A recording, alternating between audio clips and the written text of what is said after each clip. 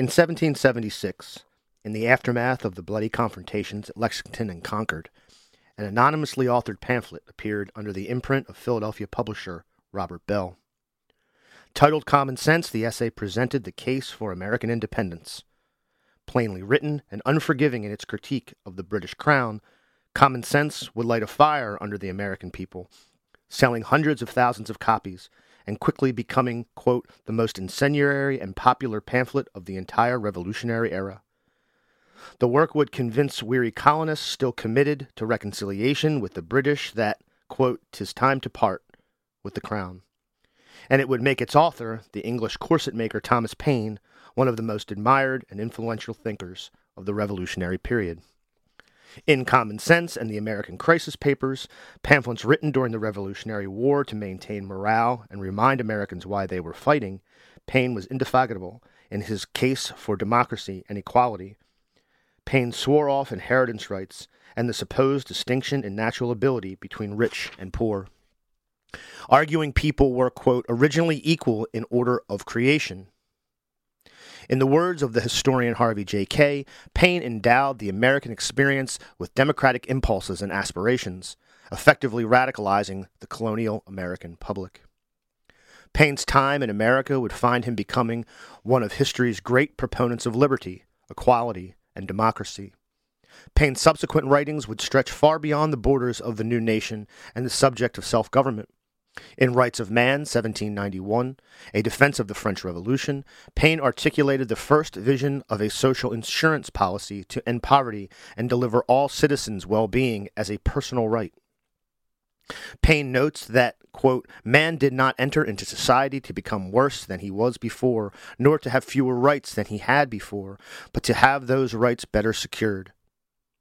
To secure those rights, Paine calls for government payments to every poor family, with additional funds going to families with children, old age pensions to render the elderly's condition comfortable, funding for children's education as well as teaching supplies, including paper and spelling books, and additional state funds for people facing major life changes, newlyweds, those welcoming a new child into the world, and those saying goodbye to loved ones.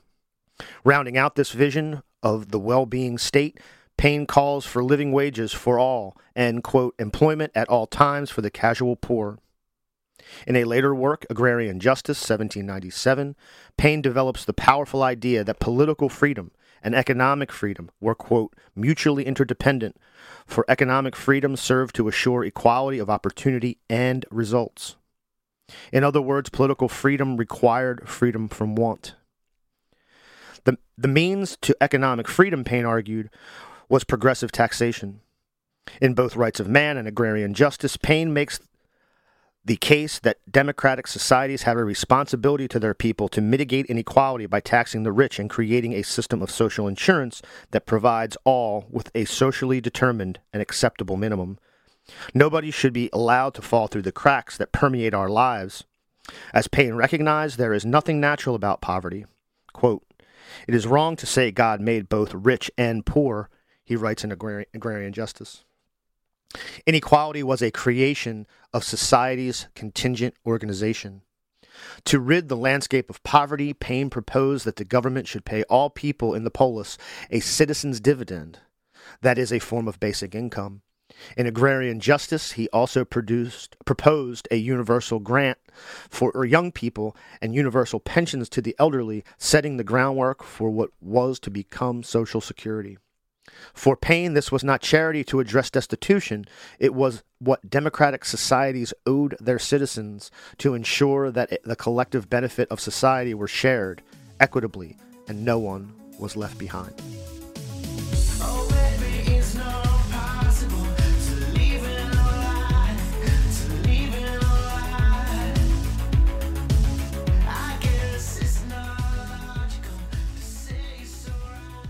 In the shadow of Rockford Tower, behind enemy lines, in the belly of the Delaware Way beast, this is Rob, and this is the Highlands Bunker podcast. I read a passage from Professor Mark Paul's book, The Ends of Freedom, Reclaiming America's Lost Promise of Economic Rights. We will be speaking to Professor Paul later this month about his book, but today I'm just over the moon to introduce someone who I think we're going to talk a lot about, the ends of freedom. Marianne Williamson is an author and an activist and a Democratic presidential candidate, and I want to welcome her to the Highlands Bunker podcast. Thank you so much for doing this. Oh, thank you so much for having me. Yeah, it's very exciting for me personally.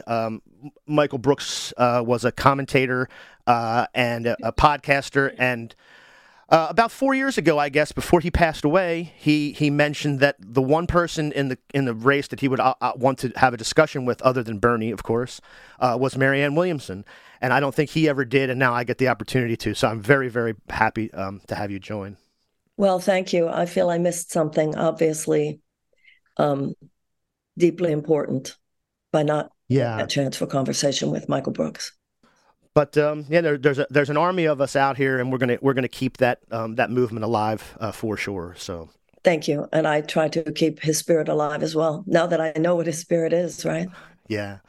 Before we get to the spirit part, which I do want to talk about, and he would have wanted to talk about as well, I did want you to sort of talk about the foundation of your campaign being based on the realization of FDR's four freedoms, the 21st Century Economic Bill of Rights.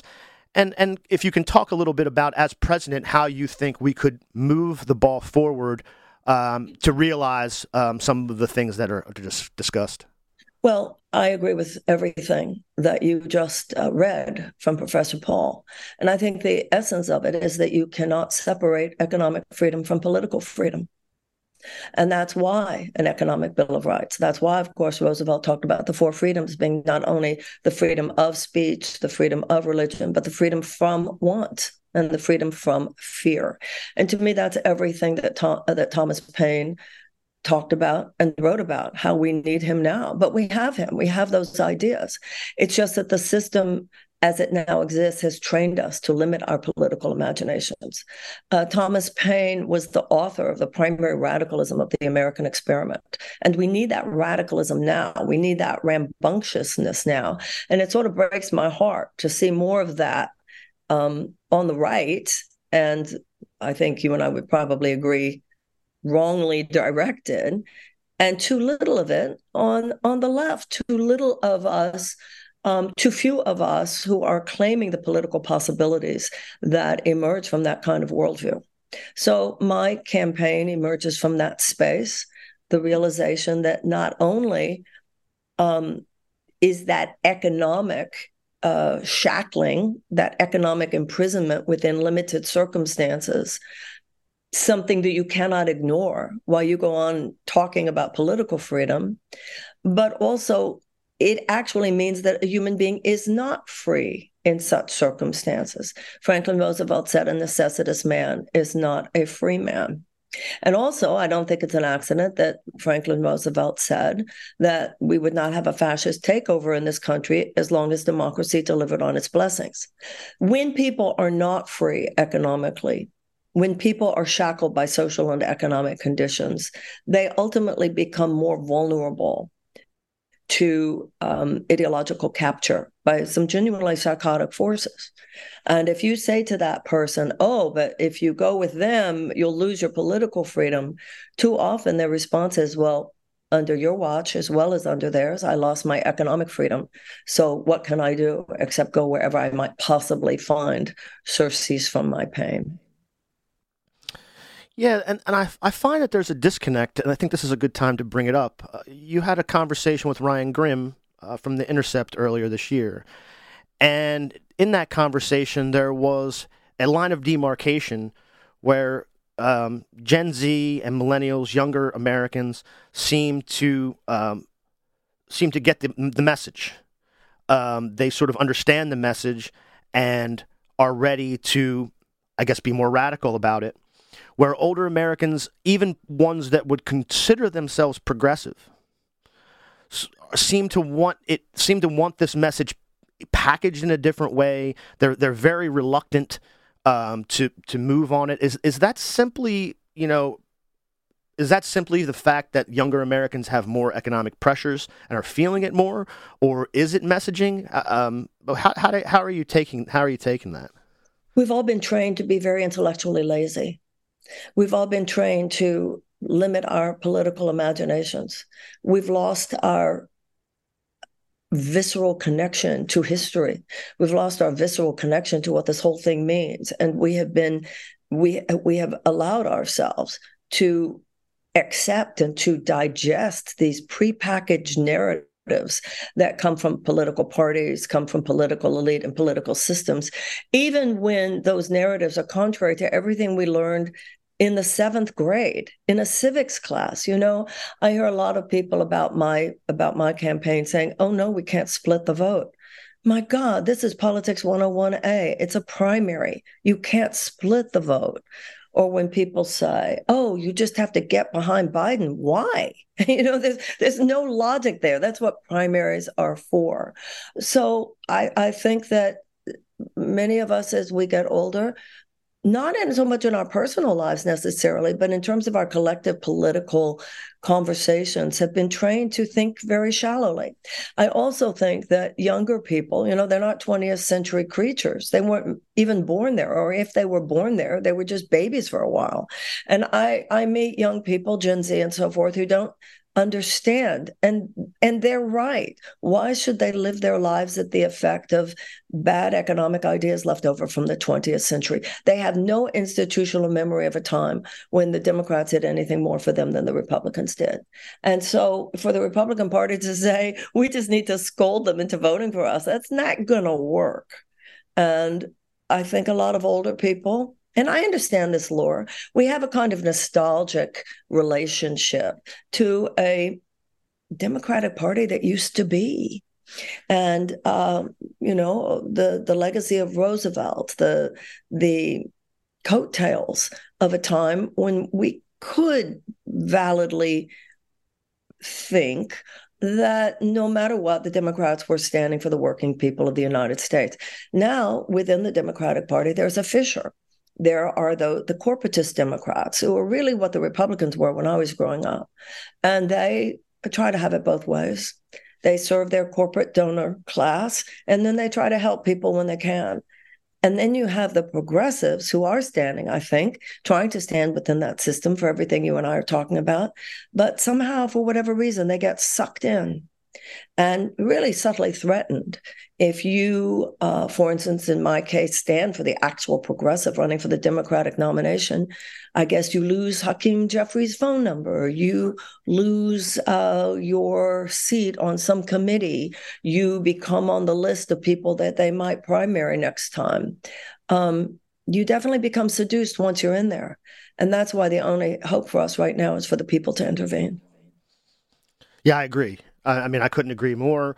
I think, while the argument is a good one, the system that you're operating in is set up to keep those arguments out. As you said, you're not. A political imagination is scary to a lot of people who have already made their way to the seats of power, and so. Yeah, I mean, there's no question about that.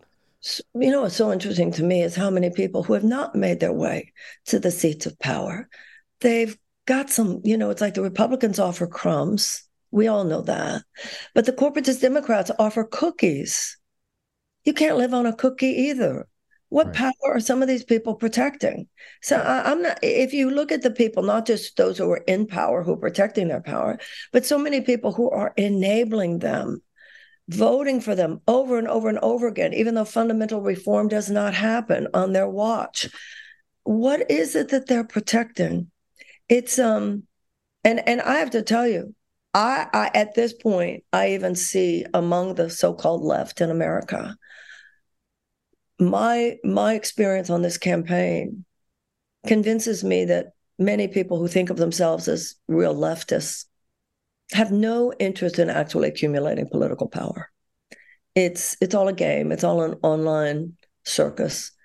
It's all a performance and brand protection, no differently than those that they most criticize. What I think there's a lot of truth to that. I wonder why that is. Is it just to have a brand and be online and say stuff online? Is it why? Why do you think that is? Because I kind of agree with you. I don't. I think when push comes to shove, a lot of people who say that they're leftists don't. They're not really. There is. But I can't. No, I'm sorry. No, I'm sorry. Go ahead. There is a progressive running for the Democratic nomination for president. That is fact. Now, they'll come up with, oh, I don't like her position on Ukraine, even though my position on Ukraine isn't even what they're projecting that it is. I'm not some neocon. If you actually look at what I would do, it's not that much different than what they call the peace candidates would do. There has to be a negotiated settlement, and the United States needs to passionately participate in whatever way possible. Now, it doesn't seem to me that that's really it. It seems to me that there is an element of we want everything she's talking about, but we don't want her. Now, I really ask myself about that. Like, what? I didn't come in the same door you did. I'm a little older than you are. In some cases, I'm not. I didn't come in through the same movement door. I think there's a misogynistic element. I wonder sometimes if there's an anti-Semitic element. I don't know. I wonder. But I do know this. If you're actually interested in gaining political leverage for the left, then you don't easily diminish the candidacy of an actual leftist running for the nomination. Even if you're a Cornel West supporter, who obviously is on the left, we're talking about two different things. We're talking about one is a primary, one is a general election. So, I can, on some personal level, go into, oh, why don't they like me? But I know that they don't like me because of things that there's an irrational animus, and I don't understand it. Is it that they think I'm a kook? Really? I was like abusive to the people who work for me. Really? You really think that you really, maybe do some of your own investigation? Yeah, well, now's probably a good time to talk about it because Bernie got some of the same, like we're just not going that way. Now, was some of that anti-Semitic? Potentially. The thing about Bernie, though, in comparison to, say, your campaign, I feel like Bernie's movement was really connected to some of the what I would say are the real leftists on the ground, real organizing, some the bigger unions, the bigger environmental groups, and he was tied into groups, like Our Revolution, which he started, even some with the Working Families Party. So I think I think he was able to do that, and I think as for like a person like me who is going to vote for you in the primary is concerned that I don't see as much outreach to some of the large organizations that would help with that process of disseminating this information and building solidarity among the leftists who are actually out there and not doing it as a branding exercise. Are you under the impression that I have not tried? No. Actually, that was going to be my question. That was exactly my question. I see. I know the people that you're working with too. So I assume that you had, and I'm wondering how difficult have the inroads been? Why do you think that? Why do you think the inroads have been difficult? I am invisibilized among many on the institutional left as much as I am invisibilized by MSNBC and CNN. A simply refusal to respond to my email, a refusal to respond to my phone call. You tell me, why are there environmental organizations endorsing Biden? This man has approved the Willow Project. This man has approved more oil drilling permits than even Trump has done. This man is the overseer of an $858 billion defense budget when the U.S. defense establishment is the single largest institutional emitter of greenhouse gases. When you say to them, why are you endorsing Biden? They respond, what else do we have? So it's invisibilizing me. Now, in terms of the institutional left, some of these organizations that you're talking about, they seem to take the attitude, there is almost this sense that because the DNC and the machine has characterized me as a joke, as a crystal lady, or as a mean witch, that they seem to think that they will be that some of that mud will be thrown onto them. They're embarrassed. I have a lot of closet support. Like, I support you, but I don't want anyone to know. It's kind of extraordinary. So, and the other element is straight up brand protection, no differently than the capitalists that they say they criticize. It's extraordinary to me. That's what Stephen Donziger said to me. It's just not really my brand. My brand. I almost fell off my. So you're talking about Stephen Donziger, the attorney who yes, the fought one for the who Ecuadorian. The one that I used to interview over and over and over again. The one that I used to write articles about over and over and over again. The one I used to put on my Instagram over and over and over again. Yeah, he's sort of I mean, so what is the brand though? So what is that? What is the brand?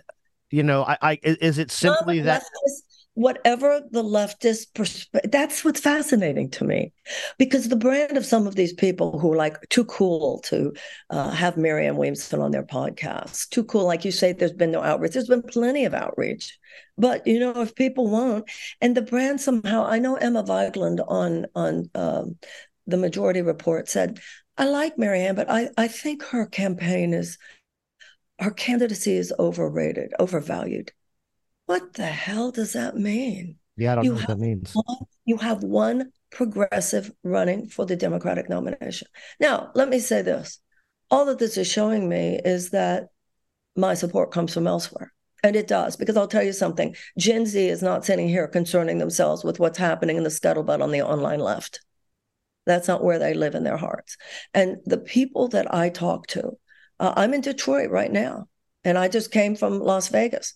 If I'm talking to a group of nonprofit activists from an organization that's called Compassionate Cities, if I'm talking to young people who are in recovery from heroin, if I talk to people who are the formerly incarcerated, who are trying to put their lives together, these are my people.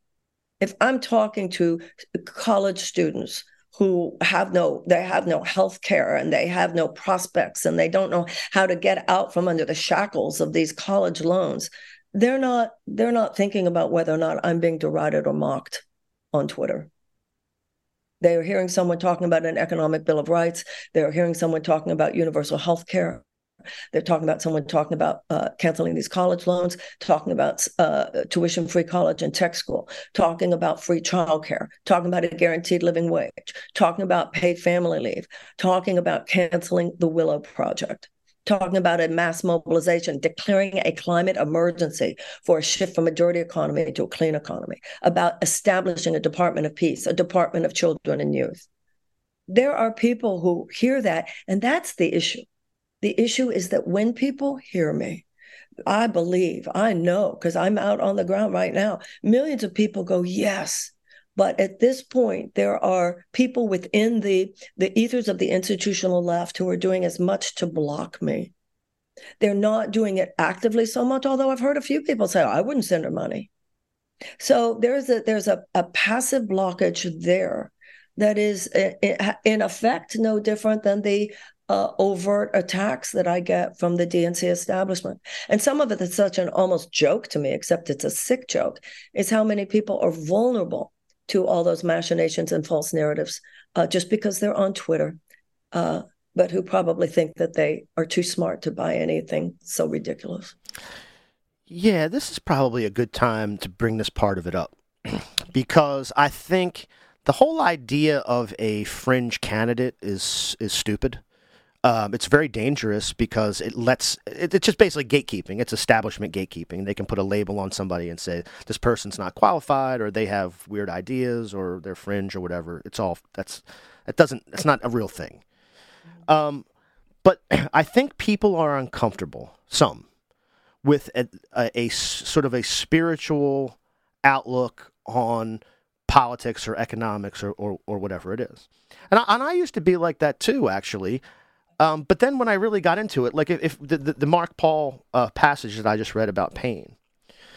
Now, Paine, very famous atheist, of course.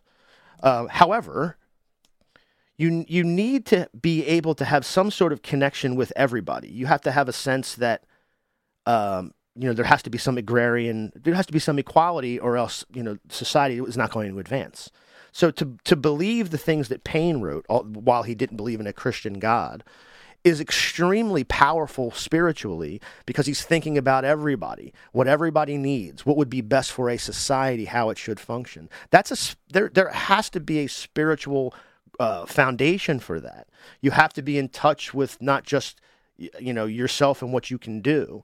And so I think people, I don't know how you go about explaining it when you talk about sort of, you have a history of sort of spirituality and self-help and things like that. But that's what this is, really. You have to have some architecture there to build on top of, to even be able to be able to fight for things like this, because it's a feeling about other people, and you can't have that feeling about other people unless you realize that there's something bigger out there than just what you're walking around. And yeah, I wonder how you square that with people, or how you explain it to people, because yeah, I mean, I'm sure you get like the crystals and, whatever, incense or whatever. I don't know what they say, but yeah, so I'm sure you have this conversation probably pretty often. So the word crystal is not written in any of my 15 books. And out of my thousands of lectures, no one is going to find me say the word crystal. It's all part of this ridiculous narrative. If you have a problem with the idea of spirituality and politics and their interface, then you would have a problem with Martin Luther King, and you would have a problem with the philosophy of Mahatma Gandhi, both of which are the politicalization of spiritual values, and overtly so, articulated that way by them.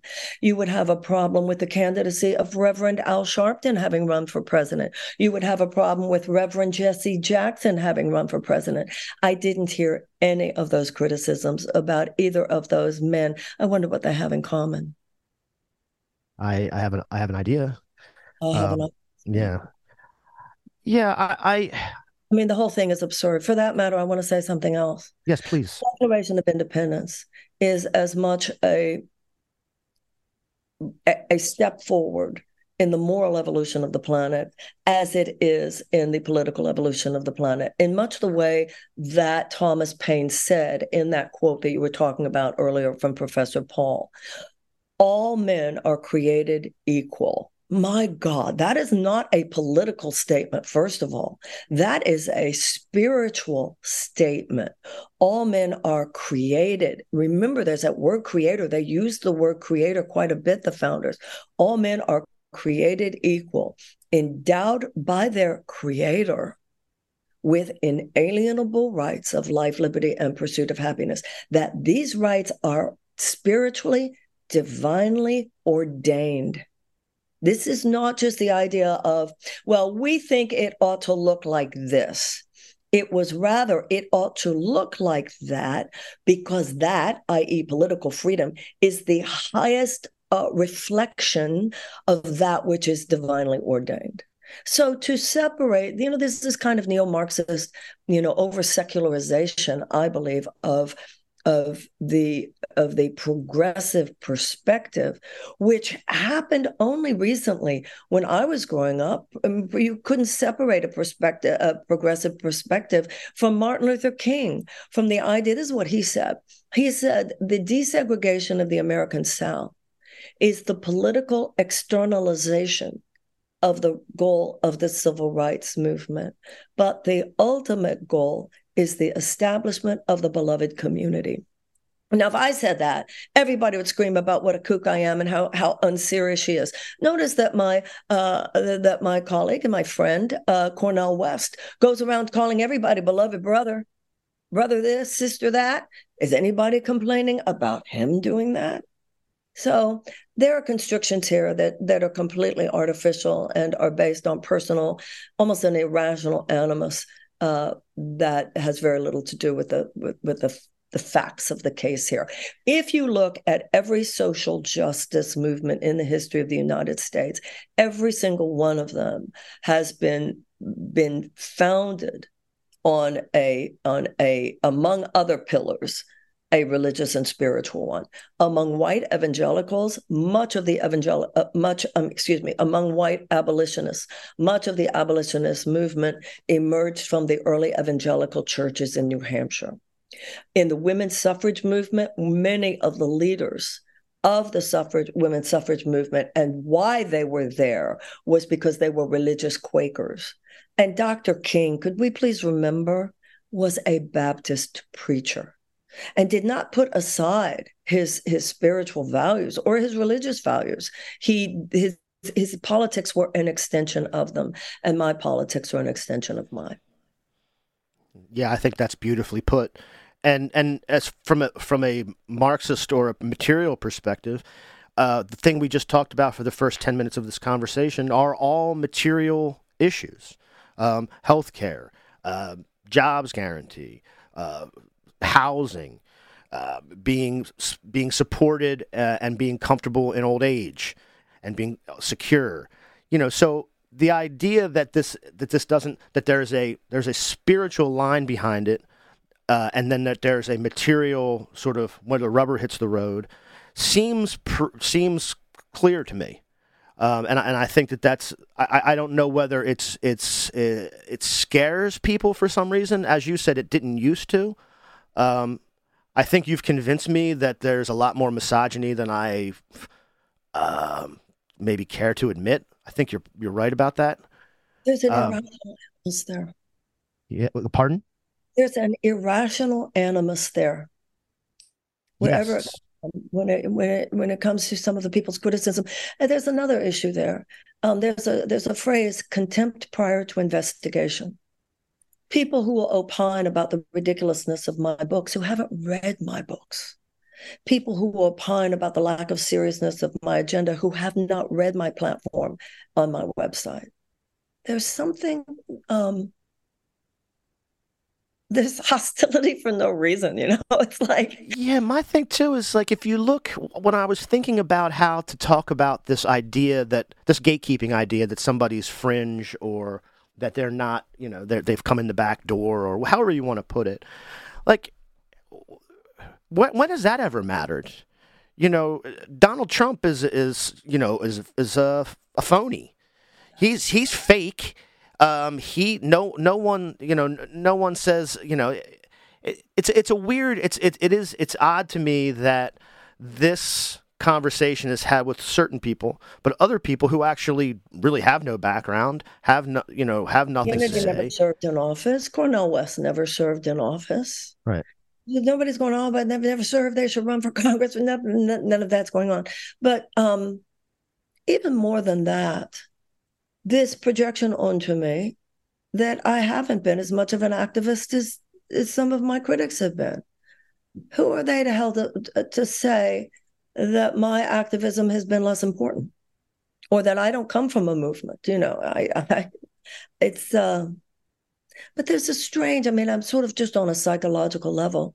There are so many people who, even if you present them with facts to the contrary of their argument, it's almost like I have my story and I'm sticking to it. I don't know. We want to have radical goodwill towards everyone, but at a certain point you start naming what's really going on, not with defensiveness and not with blame, but if we're going to tell truth to power, there's some truth to power that needs to be spoken there as well. Yeah, absolutely. Yeah, I think that there's an aspect of, what do I want to call it, sort of institutional impetus or institutional force that I think people just jump on board the train. This idea that somehow, the incumbent Biden's a known quantity, and yeah, he's not great, but that's you can't do anything about it. Well, you can do something about it. You can do something about it. Well, not only that, I think in the last 2 or 3 weeks, there are cracks in that foundation. That narrative is beginning to crumble. Something's happening. When that conversation hits things like CNN and Morning Joe on MSNBC, that means those are signals that the establishment is is changing. Something is being telegraphed there. And there is a sense that given that with all 2 impeachments and all those indictments, Biden still can't really break into a big lead over Donald Trump. You have to be ignorant not to recognize that there's a real problem there. So it's interesting. I don't know what they're going to do. I know one of the things they're working hard on, though, is to make sure that neither Robert Kennedy nor myself are central to the conversation. They want to peripheralize us, to kick us out. And, Bobby, he's a Kennedy, he's a man, he's got a lot of money. So he can fight that more effectively than I have been able to. But even that's breaking. Things are breaking. This is not well, first of all, American politics is not predictable. That's what makes it rather fascinating. But I think there's a rumbling underneath the surface. There's a shift in the political dynamics in this country. And I don't think either major political party recognizes it because they are in their own bubble. But it is going to break. It could break in different directions. And that's not good news, because some of those directions would be quite dangerous and malevolent for our country. But I believe that one of the ways it could break is in a progressive direction, is in the direction of an agenda presented to the American people of a true platform of economic reform, as in a massive infusion of economic hope and opportunity to the average American and to the working people of the United States. The Democratic Party used to stand, when you were asking why older people still buy in, because we have an institutional memory of a time when the Democratic Party, far more often than not, stood unequivocally with the needs and the rights and aligned with the advocacy for the average working person in the United States. So I believe a candidacy who is offering that once again has inherent value, and I'm in it to articulate that, and we'll see what happens. Yeah, I did want to point out something obvious that sort of proves your point. There was an article earlier this week from the New Republic from Michael Tomasky, I think is his name, and this is the headline: Biden campaign needs a dramatic gesture. Called it a gesture, which I think is funny. So here's a thought. The thought is, and I'll give you a little spoiler alert. The thought is a 21st century economic Bill of Rights. What's interesting in the article about this gesture is that it's never mentioned anywhere that there's a candidate running on that very same domestic economic platform. So that's fucking strange. Not only that, when our mutual friend Harvey Kaye pointed that out to him, his response was something like, "Oh, really? Right, Marianne Williamson." That's another thing I have to say. What happened to at least pretending to have a feminist bone in your body? What happened to at least pretending that you're not going to mock or diminish a woman? It's like everybody can just say anything or do anything all of a sudden. It's very strange. We're all feminists. It's so odd. Yes, just invisibilize, diminish. Oh, Marianne Williamson, really? Yeah. As though he has ever read my platform or talked to me or heard me at all. You're right. Yeah, and smugness, the arrogance. We used to call that male chauvinism. In fact, we used to use the phrase "male chauvinist pig." You're not allowed to say any of that anymore, but look, I'm old enough to remember that myself, and yeah, it was more obvious, and I think now people they've sort of backburnered it, and that they don't see it all the time. I mean, you look at Bobby Kennedy. Bobby Kennedy is making some outrageous sort of. I would say the things that Bobby Kennedy has said over the last year are far more kooky than anything I can imagine on the 21st century Bill of Rights. Okay, some things that Kamala Harris has said over the last year are far more kooky than anything. Fair enough. Yeah, I mean, you're not wrong about that either. So yeah, people have sentence out of context that anyone has ever said and embellish that with a lot of lies and smears and create quite a character assassination. But also what they do now with women is if you challenge any misogynist anything, they say, "Oh, now you're playing the gender card." Now you're playing the gender card. Now you're playing victim. No, you're not playing victim. You're playing truth teller. Yeah, it's interesting to me too. You mentioned before because it's something that came up in sort of our editorial discussions and putting some of the stuff together that we wanted to talk about. And you mentioned it before, so I'll bring it up. I'm not really interested in rumors about how, like, what you do with your staff, or you yelled at somebody, or you didn't yell at somebody, or somebody's mad. I actually don't really care about that. But it is interesting when I started to think about people who get that criticism or something leaks about how their behavior is as a boss. It's almost always women. Yeah, Like absolutely. women, if I'm trying to think of A Klobuchar. man uses the F word at the office, nobody even notices it. Yeah, it is. It's very, people should be on the lookout for that because when people talk about that kind of behavior, they're usually critiquing a woman they don't know. So yeah, that's pretty interesting. Well, on my last campaign, I did use the F word too often, not at people, but in the presence of people. And I, I was, the proverbial bitch at the office a bit, not nearly to the extent that is portrayed. But in this last situation, you have 7 people who worked in this campaign who put out a letter with just these outrageous comments.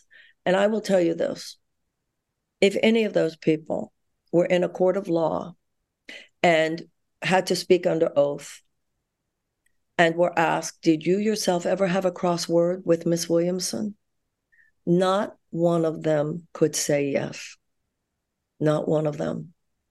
And then one of them, Mr. Elmwood, put a whole thing on the internet, which astonishingly and absurdly has become a narrative that has actually caught fire, that I'm only doing this to be on a book tour. So my question is, well, what book is that?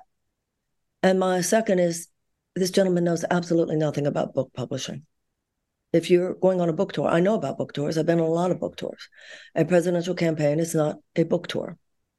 And the other one was this business about we're not going after ballot access, which is equally absurd.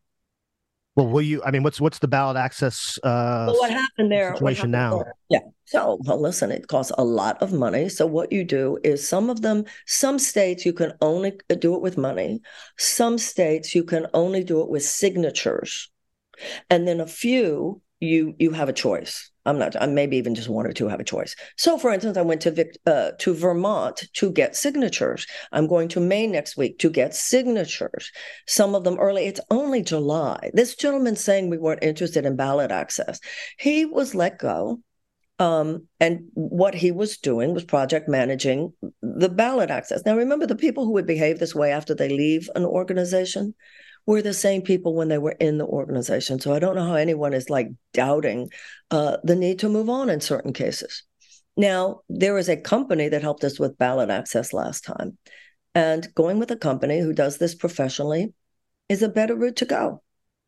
It wasn't an issue last time. It's not an issue this time. It's like walking into a restaurant and wondering if they have permits. Of course they have to have permits or they couldn't have opened or they would be closed. And the same is true with ballot access. So, by fall, once you're getting into early, like, in October, and you have to do it. It's simply something you have to do and that we are doing. And there is no evidence other than his tweet. And in his case, it wasn't even anonymous, that we are not doing it. And he lost his job. And I'm sorry. I hope that he will find his way, but it won't come through that kind of lying and lack of integrity. I'll tell you that much. Yeah. Well, I want to hit some. You mentioned one, but I want to get a little further into it and hit some foreign policy pieces because you and I on the domestic economic stuff. I think there's no question. Where we're at. I'm all aboard that. You made a comment. I took a note of it about generally describing U.S. foreign policy as a lot of cowboy stuff, which I thought was very well put. I'm going to call it a concern, but I think what a lot of the cowboys in the foreign policy realm and in the blob, so to speak, are ramping up against China. and what the Chinese are doing and what we would have to do. If we're doing this for Ukraine and protecting them, are we going to have to do the same for Taiwan and some other time? And there's a buildup, in that area and in the Pacific Rim. Can you talk a little bit about how you take our relationship with China, whether the economic relationship as well as just sort of on the world stage and militarily, where your head's at? Well, we know that one of the unfortunate circumstances that led to the Ukraine-Russia war is that the United States did poke the bear. We did. I've never said that we didn't. And it concerns me to see the United States poking the bear of China. We should not be doing that. We should be far more careful. We should not be behaving in any way militarily that can be perceived by them as menacing. There must not be war with China. There will never be, certainly if I'm president, there will never be boots on the ground in Taiwan. That's simply not what can happen. Now, economically, we need to have a positive relationship with China. We're going to need to collaborate with China on climate change. We're going to need to collaborate with China on probably AI. And we're not going to need to collaborate with China on the issue of nuclear abolition and non-proliferation and then eradication. So we cannot afford to be behaving in any way that is perceived militarily as menacing to China. My deepest concern about China, of course, has to do with fentanyl, has to do with their willingness to manufacture the precursor chemicals. When they were sending it into the United States, actually, it was Donald Trump who said, "Don't you dare," started threatening sanctions. And they're not stupid. They went, "Oh, okay." They pulled back from that and they started sending it to Mexico and the drug cartels. That infuriates me. But, the answer to that is not military confrontation, God knows. Yeah, the answer to the drug problem is certainly not going to come at the tip of a gun. I don't. No, absolutely not. And I think that one of the things that we should do is to dismantle the war on drugs. It does more to exacerbate the situation than it does to heal it. It was artificially created by Richard Nixon to begin with. John Ehrlichman, when he got out of prison, sort of spilled all the beans, made it clear that Nixon knew it wasn't public enemy number one, the way he said it was. It was an insidious attack on people of color in this country. We spent over $1 trillion.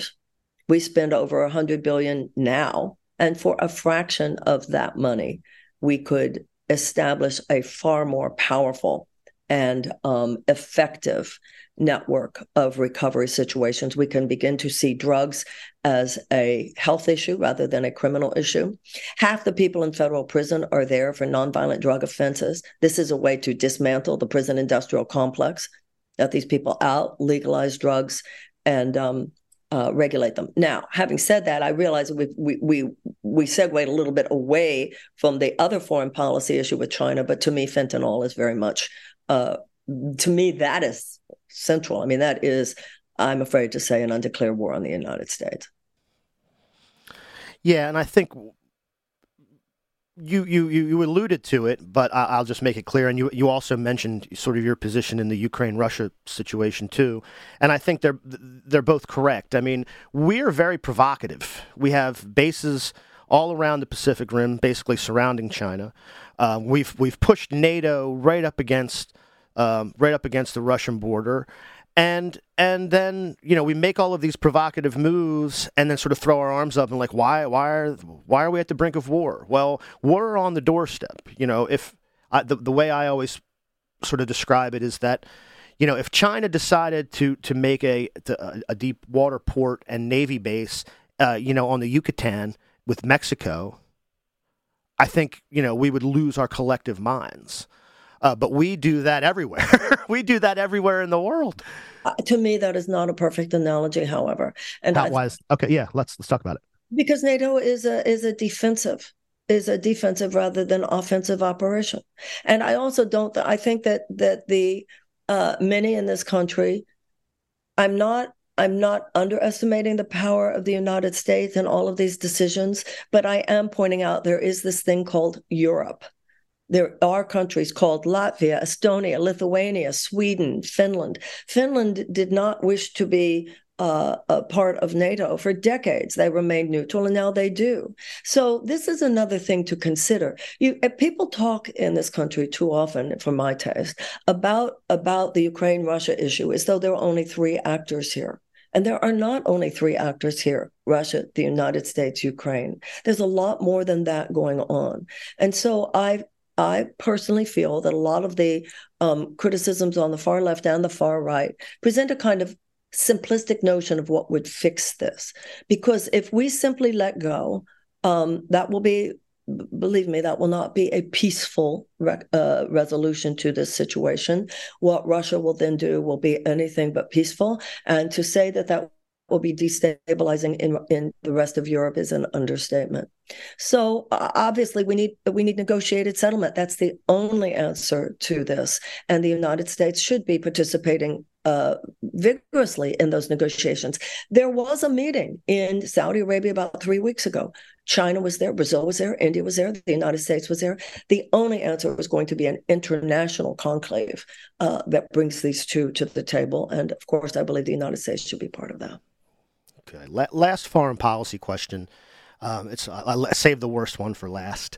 The Palestinian question, and in Israel, we see a resurgent far right wave in Israel. Even moderates who sort of support the occupation of the occupied territories in the West Bank are sort of complaining about democracy because they're trying to, the way their constitution is, they can take some shortcuts. Well, the point is they don't actually have a constitution. Correct. Yes. The way that they don't have a constitution, so they can take shortcuts to, without checks and balances that we would have in a constitution to be able to further this sort of right-wing occupation and push. It's gone on, decades, but it just seems to have gotten worse here in the last 5 years. And so I wonder what your take on it is, and what you think. If you think that there's an opportunity to do anything at this point there. Well, there is. This is the most far-right government that Israel has ever had. And what you're referring to just a moment ago has to do with the fact that Netanyahu and his far-right-wing forces are trying to strip the Supreme Court of their power. And their power was the only break. It was the only check on Netanyahu's movement. So many people, something like 100,000 people were on the streets of Tel Aviv protesting this, because this is not only bad for Arabs, it's also bad for Jews. So obviously many people in Israel are up in arms about that. But obviously the question goes deeper. The occupation is illegal. International law does not give you the opportunity or the permission to occupy territory like that for decade after decade after decade. This stuff started back in the late 60s. You cannot do this. The settlements, they are illegal according to international law. The blockade of Gaza is wrong. It is wrong. This is not a sustainable status quo. And I think that to be honest, I think that the strategy of the far right in Israel is to make it a sustainable status quo. But as they say in the Black Lives Movement matter here, no justice, no peace. There is no military solution here. The only solution is justice. So a lot of people wonder about the military aid that we give to Israel. This was an act of Congress back during Obama's time, actually, to give what is now a $3.8 billion military aid to Israel. That can only be repealed through an act of Congress. Otherwise, it is given according to a memorandum of understanding until the year 2028. Now, what can the U.S. president do about this? What would I do about this? Even though without Congress, I couldn't just withhold the aid, what I could do, and what I will do immediately if elected president, is to demand that none of that money, given as aid by the United States, goes in any way to support acts of transgression, as we would define them, against the human rights of any people. That would mean basically anything that has to do with any kind of military activity in the West Bank, anything that is support for settlements, blockade against Gaza, et cetera. And I would do that. Yeah, I'm discouraged every time there's a flashpoint because as you stated, a lot of this would have to come from Congress. That even when and we're both old enough to remember the campaign against apartheid in South Africa and what it was like, and how they were went from being, a tool against communism to a pariah nation. We all remember that, at least if you're of a certain age, you remember. And I see some of the same things happening, and I'm not asking you to comment on it, but I consider it apartheid based on what the definition of apartheid is. A separate set of rules for people, a separate set of movements being able to be kicked out, different laws within different territories. So, that's just what it is. And if we can't even come to an agreement on that the settlements are illegal, or that that they have two sets of laws for two sets of people in two separate places, then it's very discouraging to think that we're going to turn that around in enough time where there's sort of a genocide happening or a cleansing happening of a place, and we're just watching it sort of idly. You and I are, with everything that you just said, close enough in agreement until you said genocide and ethnic cleansing. It is not genocide or ethnic cleansing. It is systemic injustice. There is no doubt about that. It is oppression. There is no doubt about that. I strongly reject the words ethnic cleansing and genocide. That's fair. Yeah, I guess I'm using it because I when you go into a village or a place where Palestinian Arabs are living, and you throw them out of their homes forcibly, and you raise their farms and you raise their homes, and then you build homes for settlers and defend them with the army. That is oppressive. Okay. Fair enough. To close, I guess, I want to give you an opportunity to sort of just talk again about the platform, the domestic economic platform, because a fair wage, good housing, free education, healthcare, a clean environment, security and safety and retirement, these things are very popular, when they're polled. They always have been, really, going back into the New Deal time. And no, go ahead. I'm sorry. Well, that's the interesting thing, I believe. My agenda is the one that aligns with the express will of the American people. The majority of Republicans as well as Democrats want universal health care. The majority of Republicans as well as Democrats want tuition-free college and tech school. The majority of Americans, Republican as well as Democrats, including gun owners, want universal background checks and common sense gun safety laws. The problem is not the American people. The problem is this sclerotic and corrupt political system, which time and time again does more to serve the goal of short-term profit maximization for their corporate donors than to serve the goal of health, safety, and well-being of the American people, even when those goals are expressly are expressed in very clear ways by legislators' constituents themselves. That's the problem that we have. And so it is ridiculous at this point for us to assume that if we keep voting for a status quo politician, that things will fundamentally change, just like Biden said they wouldn't fundamentally change. Every other advanced democracy has universal health care. The only reason we don't is not because it's complicated, but because the situation is so corrupt. It's only the greed of the insurance companies that is keeping us from having universal health care. We have 1.3 million Americans who ration their insulin. This does not happen in any other advanced democracy. We have 1 in 4 Americans living with medical debt. As far as tuition-free college and tech school, we had that here until the 1970s. We had at University of Florida system, Texas, and California. One could get that world-class higher education for $50 a semester. There are Americans, the majority of Americans are living paycheck to paycheck. The majority of Americans could not afford to absorb a $400 unexpected expenditure. Half of our seniors are living on $25,000 and less a year. 600,000 are homeless. Young people can't even find a place to live because BlackRock and Vanguard and other real estate companies are commodifying housing. So these small incremental approaches, you were talking about a guaranteed living wage. We still have a minimum wage of $7.25. Now, Biden had campaigned on lifting it to 15, and even 15 today. You have 1/3 of American workers living on less than $15 an hour, and half of them cannot find a place to live. In the large American cities, the living wage is way over $20. It's up to $22, $24, $25. So part of the Economic Bill of Rights is a guaranteed living wage. And I'm sorry, Biden, the Democrats had the House, they had the Senate, and they had the White House in the first 2 years of his administration. So he had lifted the minimum wage for federal workers to $15 an hour. And then when it came to putting it into the COVID relief bill so that it became the floor universally, he was stopped by the parliamentarian. And I think it's important for everybody to realize that no Republican would allow themselves to be stopped by the parliamentarian.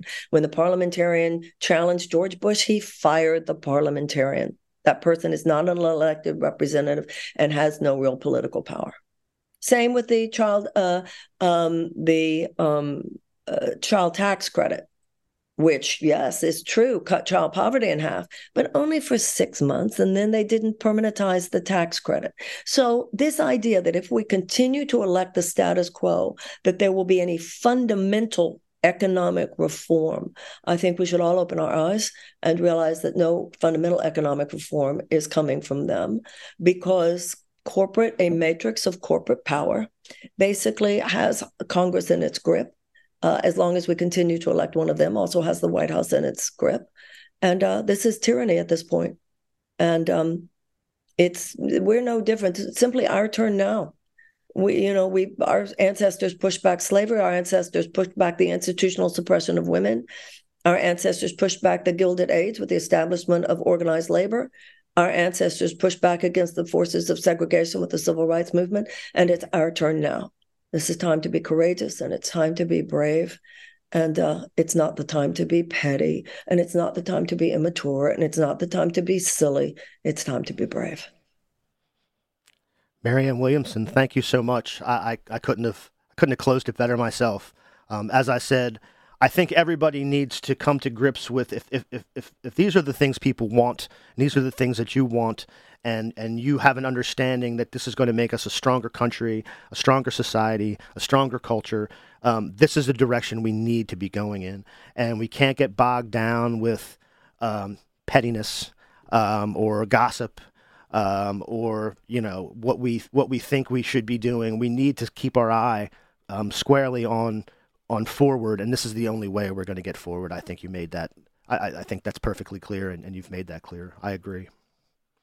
Well, thank you so much for taking the time. I really appreciate it. I know you're incredibly busy, but I have fingers crossed that as you said, we're seeing it already. Some cracks in the armor of the administration, and as much as they would like to ignore your candidacy, I don't know how long they can do it, and I hope that we're able to exploit some of those cracks and get in there and really make this argument. I think that at the end of the day, while there is misogyny and male chauvinism and all kinds of chauvinism, I think really people are scared of any kind of change. But this is exactly what we need. This is time to be brave. We need to be brave, and we need to keep our eye on the ball. So thank you again. I really appreciate you taking the time to talk with us. Thank you so much. I really appreciate you having me on. Great. Well, thank you very much, and we'll talk to you soon, everybody. Left is best.